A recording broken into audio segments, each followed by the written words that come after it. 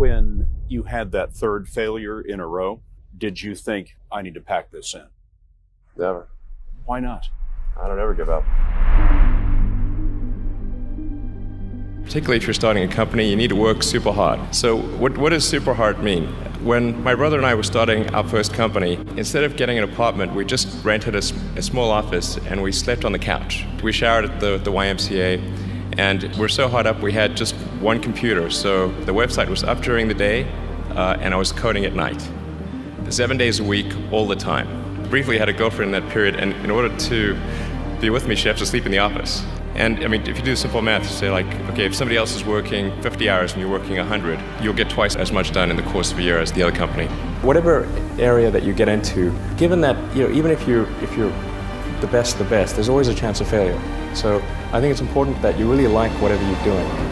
If you don't like it, life is too short. If you like what you're doing, you think about it even when you're not working. I mean, it's something that your mind is drawn to, and if you don't like it, you just really can't make it work, I think. Work hard like every waking hour, particularly if you're starting a company. If somebody is doing something that is useful to the rest of society, I think that's a good thing. Like, it doesn't have to change the world. If you're doing something that has high value to people, and frankly, even if it's like just a little game, or some improvement in photo sharing or something, if it has a small amount of good for a large number of people, I think that's fine. Like, stuff doesn't need to be changed the world just to be good. Whatever this thing is that you're trying to create, what would be the utility delta compared to the current state of the art times how many people it would affect? Having something that makes a big difference but affects a sort of small to moderate number of people is great, as is something that makes even a small difference but affects a vast number of people. The other thing I'd say is, if you're creating a company or if you're joining a company, the most important thing is to attract great people. So either join a group that's amazing, that you really respect. All a company is a group of people that have gathered together to create a product or service. And so depending upon how talented and hardworking that group is, and the degree to which they are focused cohesively in a good direction, that will determine the success of the company. Do everything you can to gather great people. Focus on signal over noise. A lot of companies get confused. They spend money on things that don't actually make the product better. For example, at Tesla, we've never spent any money on advertising. We put all of the money into R&D and manufacturing and design to try to make the car as good as possible. I think really an obsessive nature with respect to the quality of the product is very important.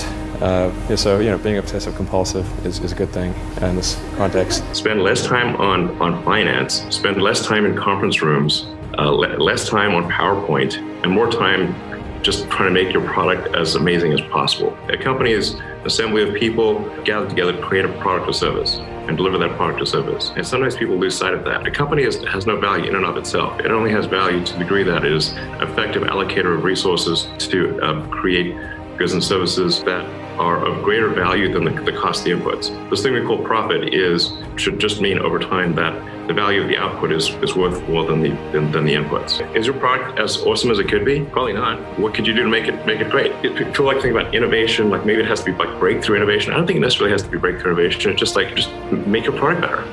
This is the thing that really matters. Basically, just be like an absolute perfectionist about the product that you make, the service that's provided. Seek negative feedback from all quarters, from customers, from people who aren't customers. Like, hey, okay, what can we make this? How can we make this better? It's absolutely learnable. If you find yourself spending a lot of time getting presentations and reviewing spreadsheets, you're barking up the wrong tree. Get out there on the factory floor, get out there in the stores, talk to customers, think about what would you love to have. If you don't love it, don't expect others will either. For any given company, just keep thinking about, are these efforts that people are spending, are they resulting in a better product or service? And if they're not, stop those efforts.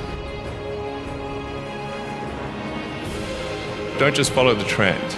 You may have heard me say that it's good to think in terms of the physics approach of first principles. Rather than reasoning by analogy, you boil things down to the most fundamental truths you can imagine and you reason up from there. And this is a good way to figure out if something really makes sense or if it's just what everybody else is doing. It's hard to think that way. You can't think that way about everything. It takes a lot of effort, but if you're trying to do something new, it's the best way to think. And that framework was developed by physicists to figure out counterintuitive things like quantum mechanics. So it's really a powerful method.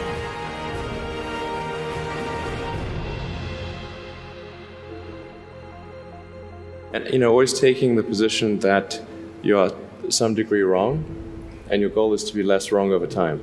And one of the biggest mistakes people generally make, and I'm guilty of it too, is wishful thinking. Like you want something to be true, even if it isn't true. You ignore the real truth because of what you want to be true.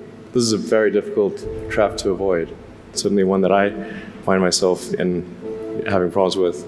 One of the things that was important then in the creation of PayPal was kind of how it started, because the initial thought was with PayPal was to create an agglomeration of financial services, so to have one place where all of your financial services needs would be seamlessly integrated and work smoothly. And then we had like a little feature which was to do email payments. And whenever we'd show the system off to someone, we'd show the hard part, which was the agglomeration of financial services, which was quite difficult to put together. Nobody was interested. Then we'd show people email payments, which was actually quite easy, and everybody was interested. So I think it's important to take feedback from your environment. You want to be as closed loop as possible. So we focused on email payments and really try to make that work, and that's what really got things to take off. But if we hadn't responded to what people said, then we probably would not have been successful. So it's important to look for things like that and focus on them when you see them, and correct your prior assumptions. But if you just take that approach of you're always to some degree wrong and your goal is to be less wrong, and solicit critical feedback, particularly from friends. If somebody loves you, they want the best for you. They don't want to tell you the bad things. So you have to ask them, and say, really, I really do want to know. and then they'll tell you. I actually think I feel fear quite strongly. So it's not as though I just have the absence of fear. I feel it quite strongly. But there are just times when something is important enough, you believe in it enough, that you do it in spite of the fear. People shouldn't think, oh, I feel fear about this and therefore I shouldn't do it.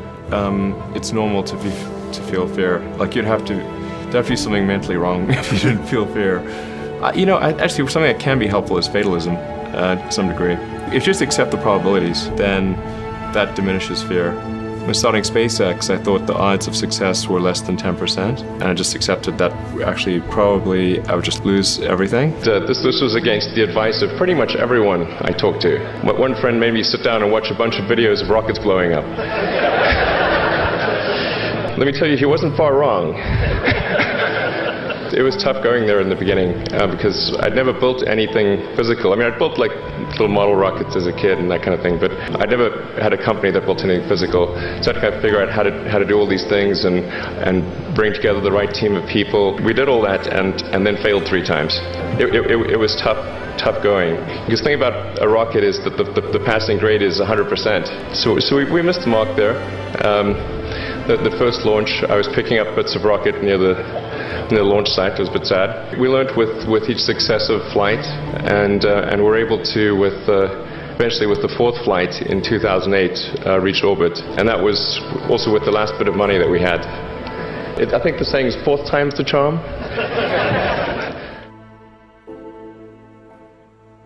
You guys are the magicians of the 21st century.